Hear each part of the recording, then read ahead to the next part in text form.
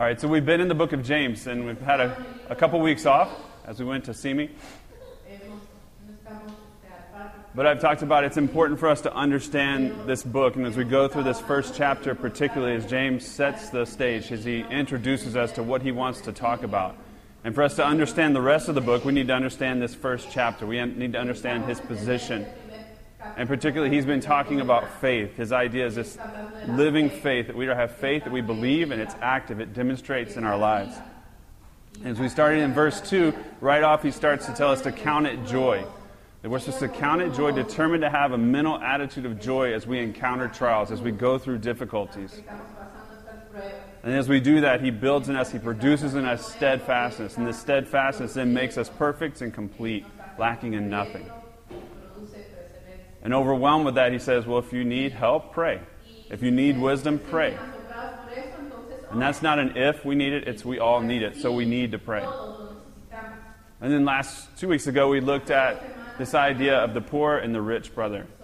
And that regardless of our socioeconomic standing, regardless of our background, we need to change our perspective. James says we need a godly perspective. And particularly we need that perspective as we go through these trials. And we have to be careful what we pursue. We talked about the rich man in the midst of his pursuits, he would fade away. And so God has set this course before us. He's chosen us and he's put us on this course, and we're to stay on this course. And if we go about our pursuits, we can fade away if we go off course. But we need to remain on the course that God has put us on, that he's chosen for us. And in verse 12, he sums up what he talked about in verse 2 through 4. And he talks about this future goal, this crown of life that we talked about 2 weeks ago. And that's the goal, that's the finish line, is this crown of life, is our salvation fully realized, fully complete, that we would be there with our Lord, that we would be restored, that we would be made as we were intended in a relationship with him. And that's why we run, that's why we stay on the path. And in verse 13, where we start today, it seems that James is taking a left turn, or he starts to talk about something differently. He's been talking about these trials, and now he starts to talk about temptations. And as we talked about this on Wednesday night a couple weeks ago, this understanding between trials and temptations, we've got to understand the difference. And so I want to just give a definition, and then I'm going to read through some of the passage inserting that definition. Instead of saying trials, instead of saying temptation, I'm going to actually give the definition of each. Because for us to get this message today, for us to make application, we need to understand the difference. So a trial is when we're experiencing a difficulty that's meant to prove and meant to strengthen our faith. So a trial is something in our life that's meant to prove our faith and strengthen our faith. And temptation is when we experience a situation that's meant to persuade us to think or to act ungodly, that persuades us to sin. So let me read through, inserting those definitions so that we make sure we're on the same page. We make sure we're understanding this difference between trials and temptations. This will sound weird. It's going to sound strange, but just bear with me, and I hope that we get the point. So I'm actually going to read verse 2 through 4. He says, "Count it all joy, my brothers, when you meet various kinds of difficulties that are meant to prove and strengthen your faith. For you know that the proving of your faith produces steadfastness. And let steadfastness have its full effect, that you may be perfect and complete, lacking in nothing." And now I'm going to go to verse 12. "Blessed is the man who remains steadfast under difficulties that are meant to prove and strengthen his faith. For when his faith is proven, he will receive the crown of life, which God has promised to those who love him." And now verse 13. "Let no one say when he is experiencing a situation that is meant to persuade him to think or act ungodly, 'I'm experiencing this situation that is meant to persuade me or think ungodly because of God.' For God cannot experience a situation that is meant to persuade him to think or act ungodly with evil. And he himself causes no one to experience a situation that is meant to persuade him or think or act ungodly.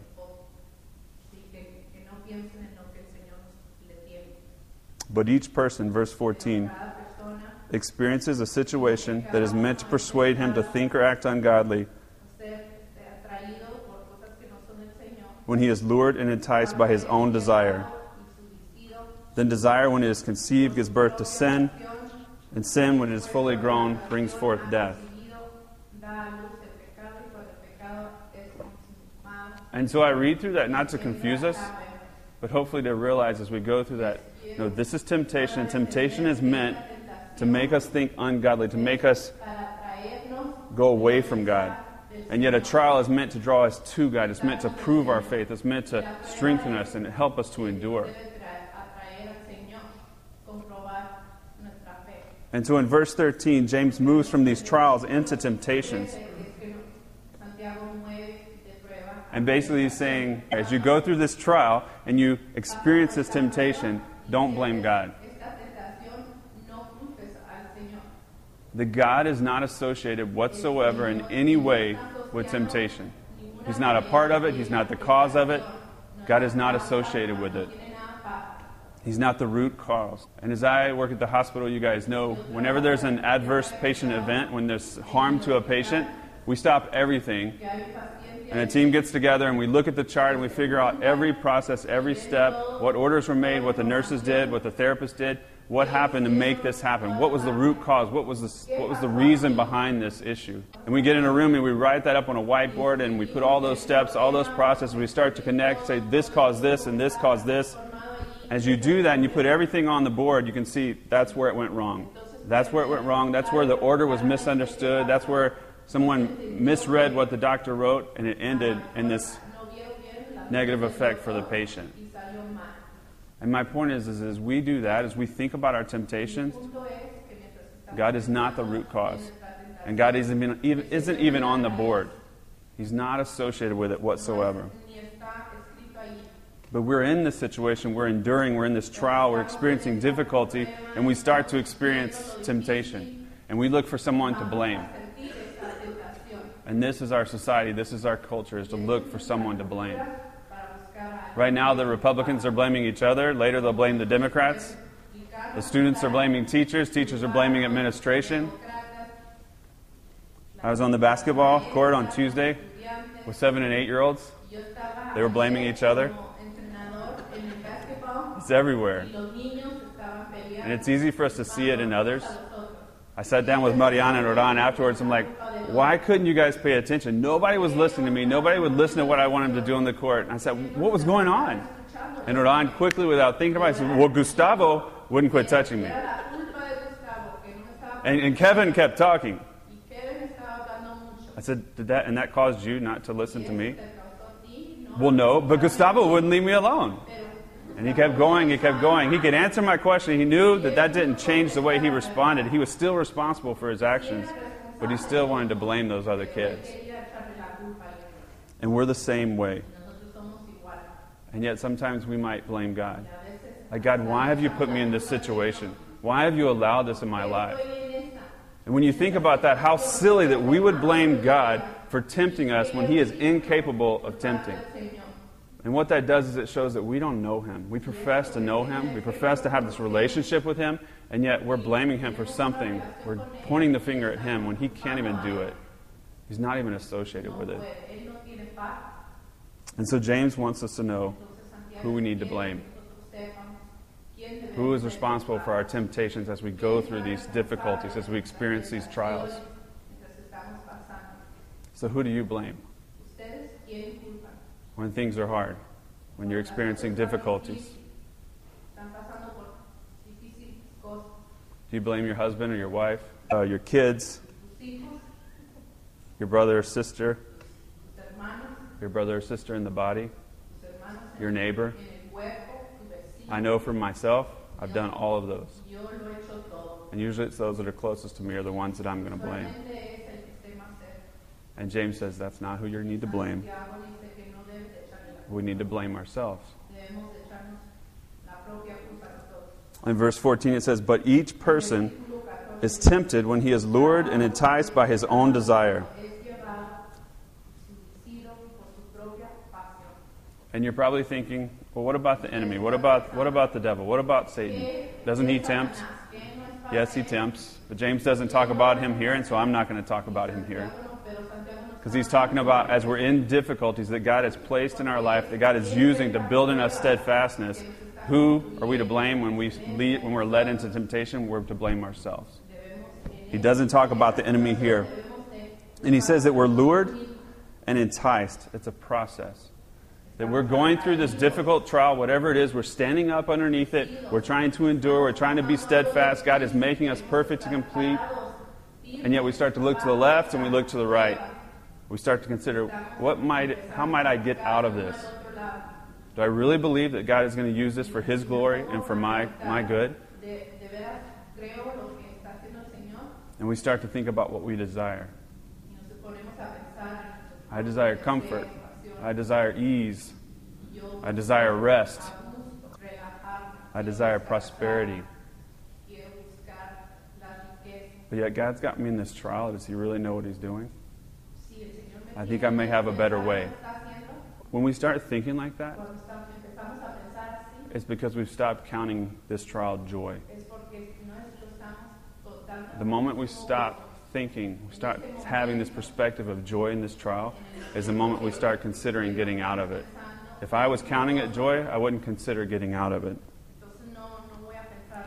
And as James is writing to these believers who have been sent out from Israel, who have been persecuted and had to leave, they're in a place that's not their own. They had to be questioning God and saying, God, what are you doing? We're here. We had to leave our homeland. I'm being persecuted. Life is difficult. Do you really know what you're doing, God? How can this be for your glory and for our good? So this temptation begins to lure us. We begin to think about it. We begin to consider it. And I know I was told not to use this illustration because this is California and not Georgia. But when I grew up, my granddaddy taught me to fish with a cane pole. All right? So we would go to the lake and you had a cane pole. Does anybody know what a cane pole is? A couple of people. Okay, so I'm going to walk you guys through this. So a cane pole is a long stick, basically, okay? Like a bamboo cane. And at the end, you have your line, and about this far down from the line, depending on how deep you want to fish, where the hook is, then you would put a bobber. All right? That's a technical term, a bobber. All right? And so you'd put the worm on the hook or the cricket. All right, live bait we would always use. You'd drop it in the water and you'd watch the bobber and you'd wait for the fish to come by. And it's not that the bobber would be sitting there and all of a sudden it would just go under. So you'd see it start to bounce a little bit. And man, I remember being 5 or 6 years old and getting excited about that. And as soon as I'd see it start to bounce, I would just rip it out of the water. And my grandfather was like, Britt, you got to be patient. You got to wait. The fish is going to start to play with it. He's going to start to consider it a little bit. And the fish are smart. He'd say, they know that there's a hook behind that worm. They're going to try and pick it off a little bit at a time. And so you wait for them, and they continue to consider the bait. They continue to look at the worm. And soon enough, the fish would grab it, and the bobber would just go straight down and go under. And that's when you were to pull it out. And I use this illustration because that's really the intention of this word. It's this idea of lured, that we would look to the left and the right that we're remaining under this trial and start to think, man, life would be better if I wasn't underneath this trial. And we start to consider that, and I start to think about it a little bit more and a little bit more. I start to talk to my wife about it. This is bad. This is difficult. We shouldn't be in this situation. I talk to my friends. I get them to confirm it. I'm thinking more and more about it. And then finally I enter into it. And I get off this path that God has put me on. I say, God, I don't want this trial that you're using to build me. I don't want this trial. I want ease and comfort. I want to get out. And so as we do that, we lose our perspective. And what happens is that sin is conceived. In verse 15 it says, then desire, when it has conceived, gives birth to sin. And sin, when it is fully grown, brings forth death. It develops over time. It's not an immediate action. It requires conception. It requires two things to come together. It requires our desire, which we all have, with a wrong perspective, when we choose not to have joy. And so as we choose not to have joy, we enter into this temptation, and we sin. We choose to think and act ungodly. And I want to be very clear, as we choose to do that it says sin, when it's fully developed, it results in death. And we all sin, we all experience sin in our life, even as believers. But if we continue to engage, we continue to be lured, we continue to enter into that, we continue to sin, it's going to fully develop into death.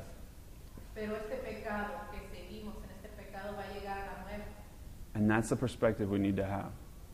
That's the truth. And the only solution for that is faith in Jesus Christ.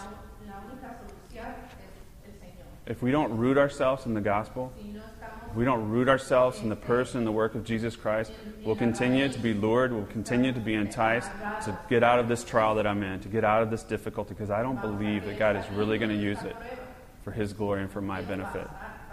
We got on this path, this race, this course, because we understood, God, I am nothing, you are everything. I can't do for myself what you're offering me. You're offering me grace, you're offering me forgiveness. I'm sinful, but yet you gave your Son.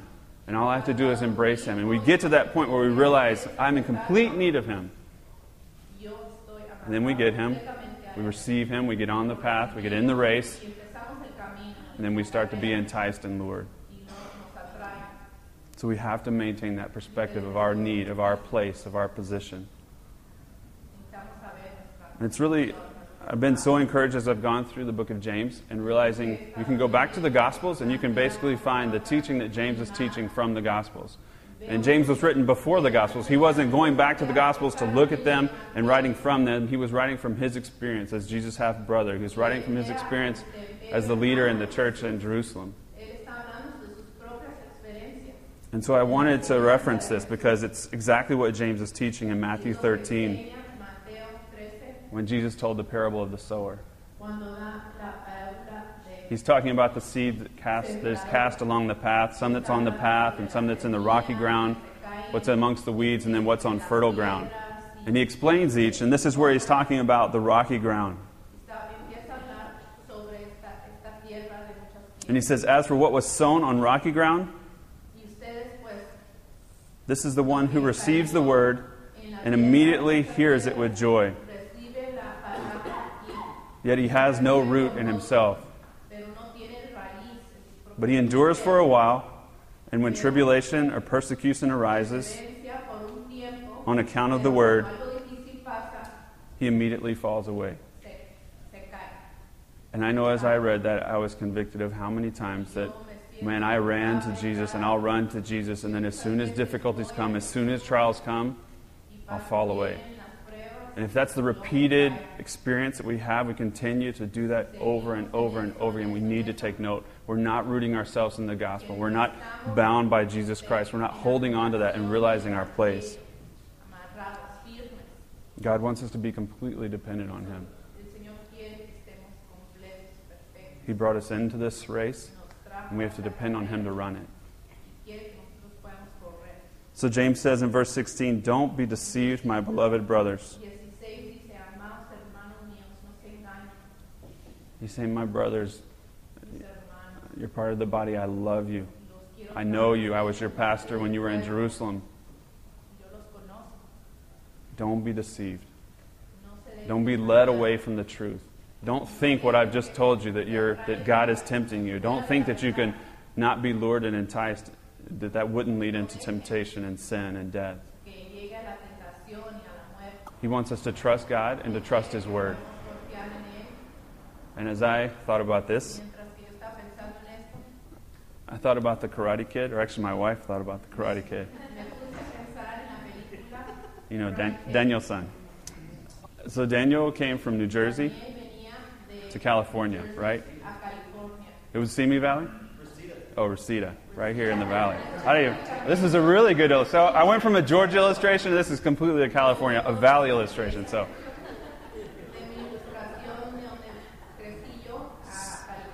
But he moved to a place where he was a stranger, right? He was not at home. And as he came in, he was a tall, lanky kid, and he began to be bullied. He came across this group that these young kids were being instructed in karate. He got beat up repeated times. And then he found himself in a situation where he was in a fight. It was him against 5 or 6 guys. He had no opportunity, no way to get himself out of it. He was helpless. And then who showed up? Mr. Miyagi, right? When Daniel couldn't help himself, someone came and saved him. Someone came to take him out of that situation, to do for him what he couldn't do for himself. The same way that Jesus came and chose us and pulled us out of a situation that we can't do anything for ourselves. But it didn't end there. Daniel said, "You know karate? I need to learn karate." Daniel began to have this relationship with Mr. Miyagi, and he says, "I want you to teach me karate. I want to be like you. Train me, lead me. I'll do whatever you say. Just teach me karate." And so Mr. Miyagi agrees, but he tells him, "Show up at my house tomorrow." And so he shows up, and he gets him to wax and wash cars. He has an entire junkyard full of cars, and he has them wash and wax them all. But he does it in a certain way, to wax on and to wax off. Right? Daniel goes home. The next day he comes back. He says, "I want you to sand the floor." Sand the floor. And he does the opposite direction, sand the floor. And he does the entire deck. The third day he comes back and says, "I want you to paint the fence." You paint the fence up, you paint the fence down. The fourth day he comes back and, "Now I want you to paint the house." But you paint the house from side to side. So Daniel is going through this struggle. He has faith in Mr. Miyagi. I'm going to trust this guy. I'm going to do what he tells me. I saw what he did for me. He saved me. He brought me out of this situation where I couldn't help myself.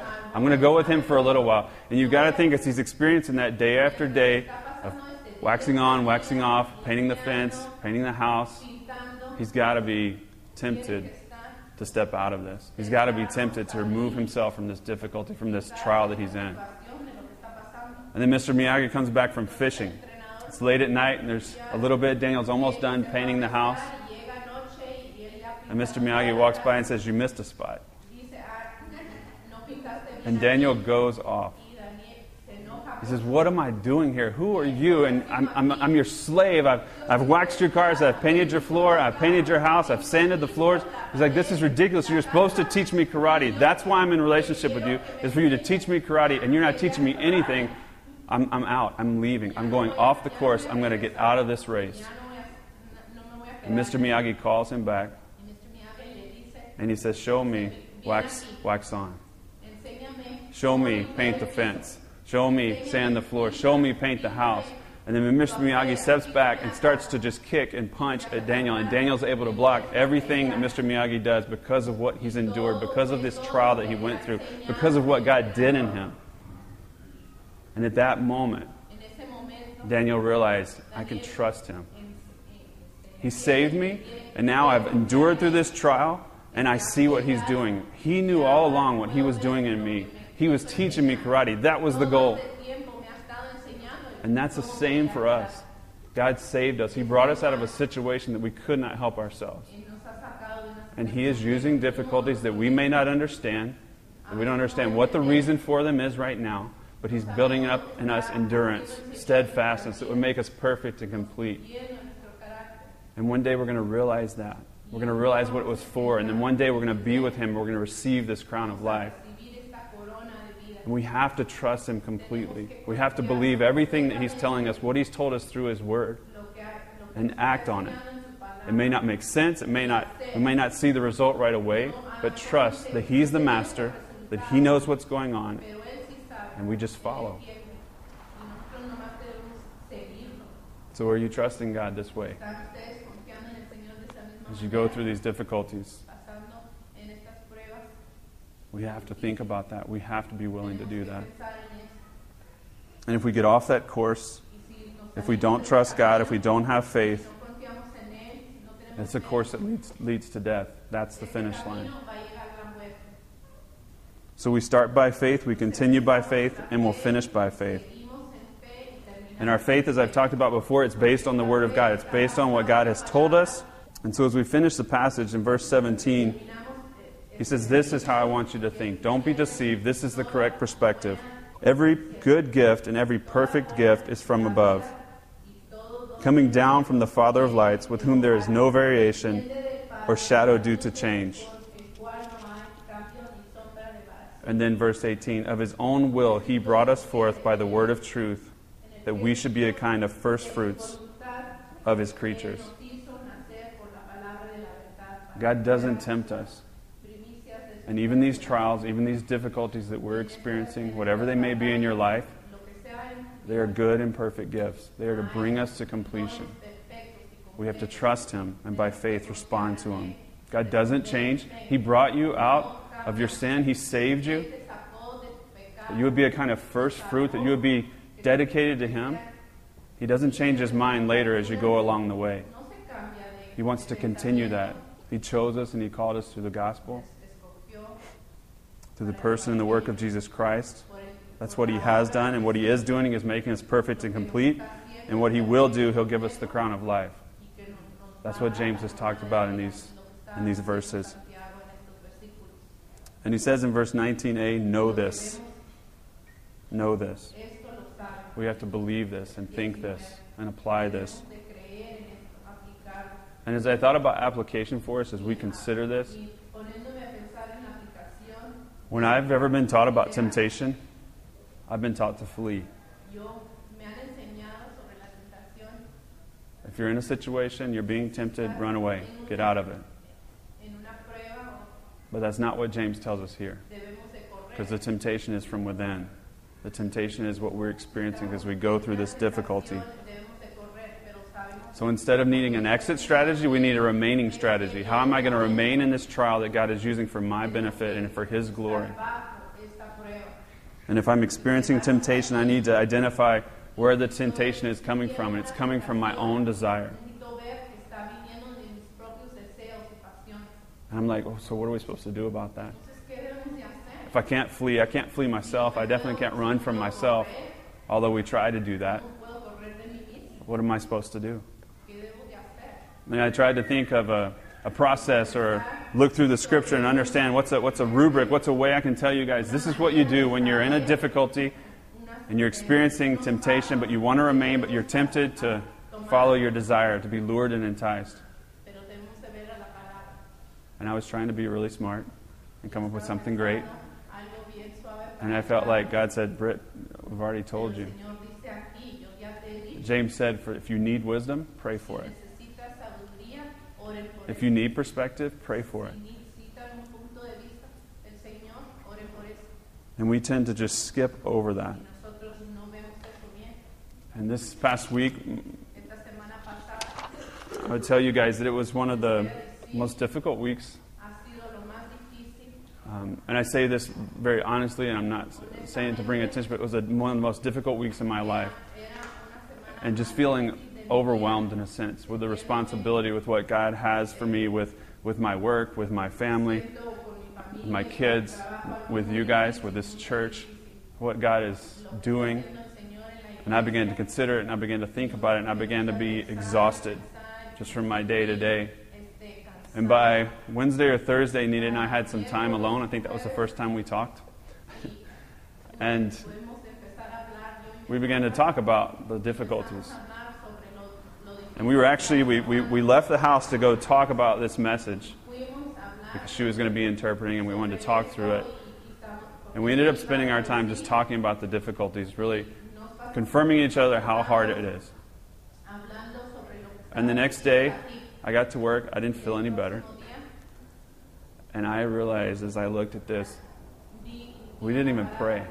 We got together and we just encouraged each other about how difficult life was. And we didn't even stop to pray. I've been reading this, I've been studying this, and I wasn't even putting it into application. God wants us to apply this. And we have to listen to His Word, and we have to act based upon it.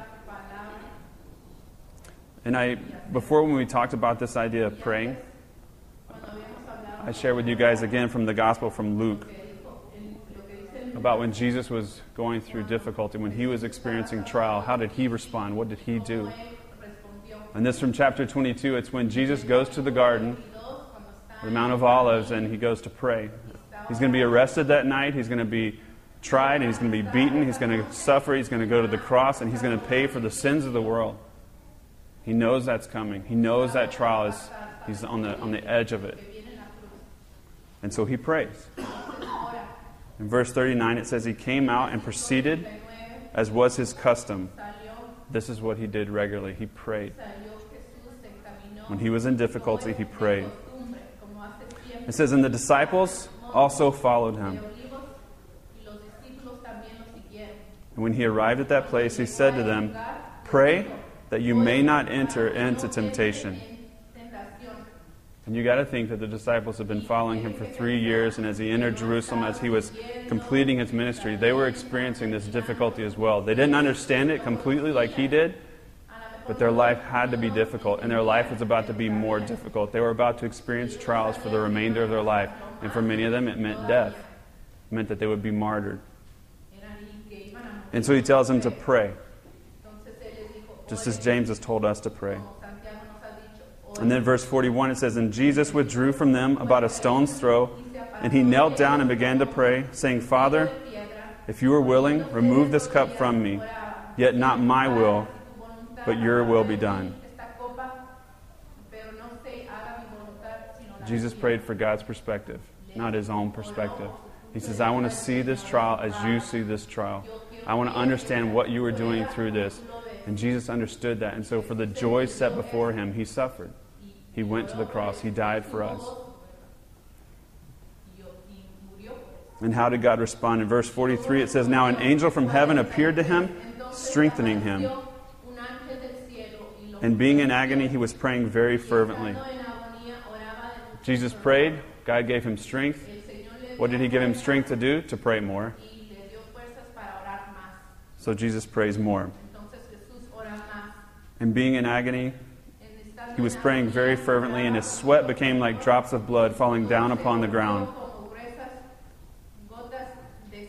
Jesus prayed, and God did not remove the difficulty. He did not remove the trial.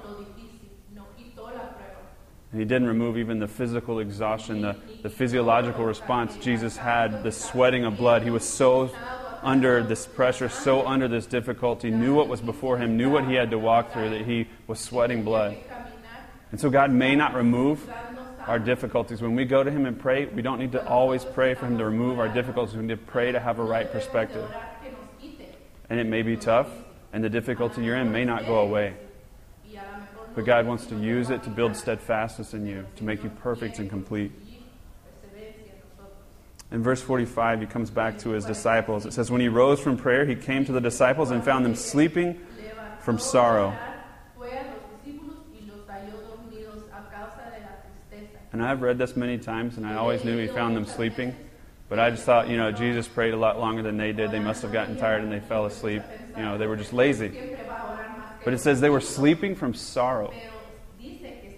They were sleeping from anguish. They were overwhelmed with this difficulty, with this trial that they were a part of, that they were experiencing as they walked with Jesus. And I've got to think they were either exhausted, one, and just couldn't go any longer, or either they were so overwhelmed, I just need to remove, I just got to go away. And the only way I can get away is to sleep. And sometimes we look at other things, whether we look at drinking, whether we look at focusing on our job. I just want to get away. I can't handle this difficulty, whatever it is, and I just need to focus on something else.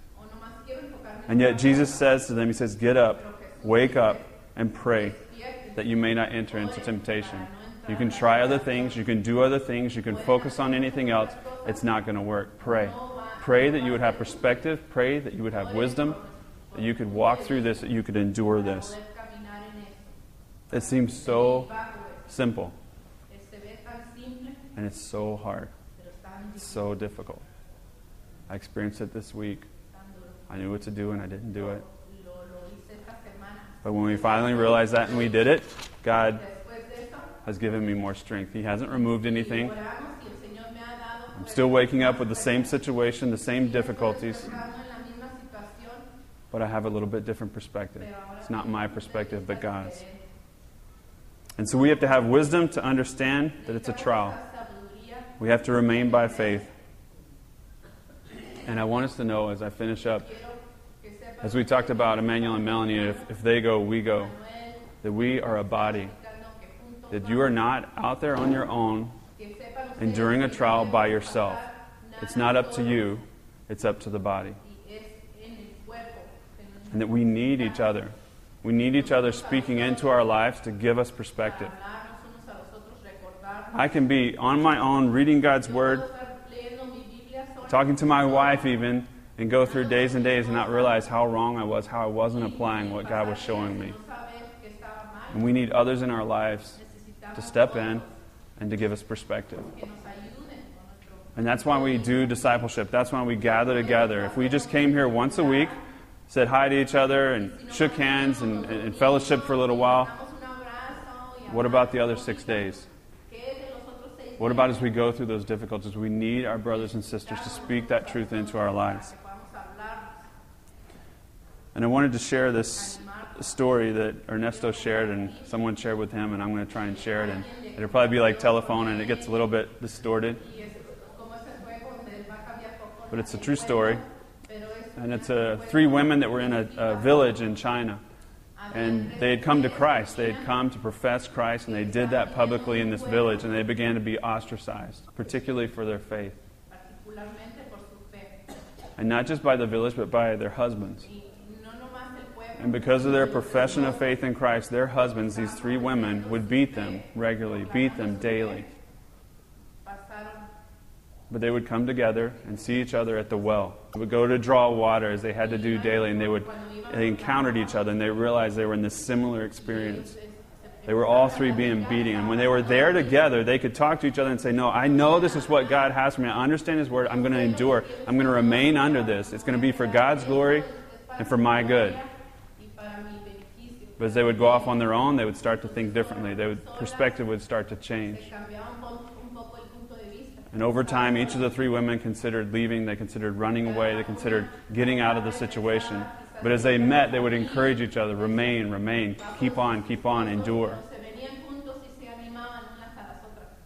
And all 3 of the women's husbands came to Christ over that time. They continued to endure. They continued to encourage each other. And because of each other, they remained. And so we have to be willing to do that with each other. We have to be willing to share what we're struggling with. We have to be willing to share what our difficulties are. When we sit down, when we interact during the week, it's not just to hang out. It's not to just read the Bible. It's to change our lives. It's to be in each other's lives.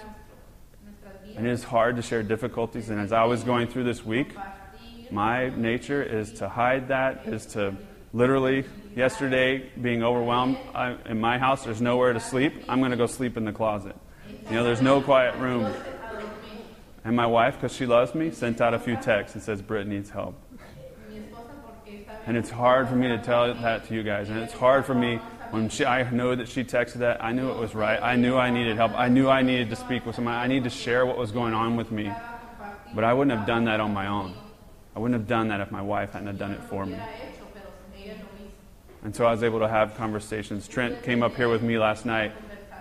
We were able to talk as I was preparing the sermon. And just to see that, to realize and to feel that, to have the body around me saying, I can't do this on my own. I can't maintain this perspective. And so open your lives, open your struggles with each other so we can share with each other, so we can encourage each other, that we can remain in this race. This is not a solo race. This is a team race. We're on this course together, and we go together. If you go, we go. Right? We're together. We have to think that way. Father God, I pray that through your Spirit, Lord, you would just take the words that were spoken, Father. Lord, I know at times confusing and with distractions. And Lord, I pray that you would use them for your glory and for our benefit, Lord. Lord, that through your Spirit you would transform our hearts, Lord, that you would show us our perspective right now as we go through difficulties, whatever they may be in each of our lives, Lord, whatever they may be for us as a body.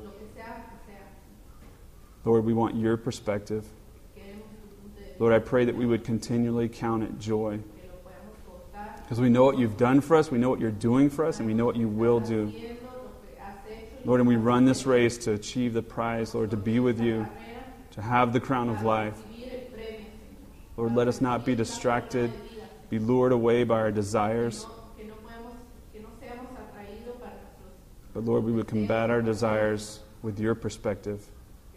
Understanding that you are at work, you are making us perfect and complete. Lord, and even these trials are good and perfect gifts that come from you.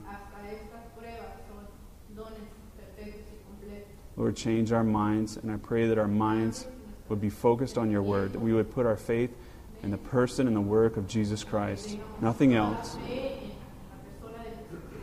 Root that in us, Father.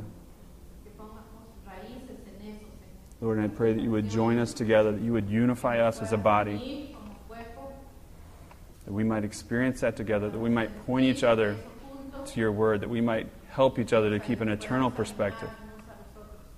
Lord, I pray that you would do that amongst us. Lord, that we would endure with joy. Thank you for allowing us to participate. Thank you for saving us. Lord, and help us to say thank you for these difficulties. Lord, we love you and we trust you. In Jesus' name, amen.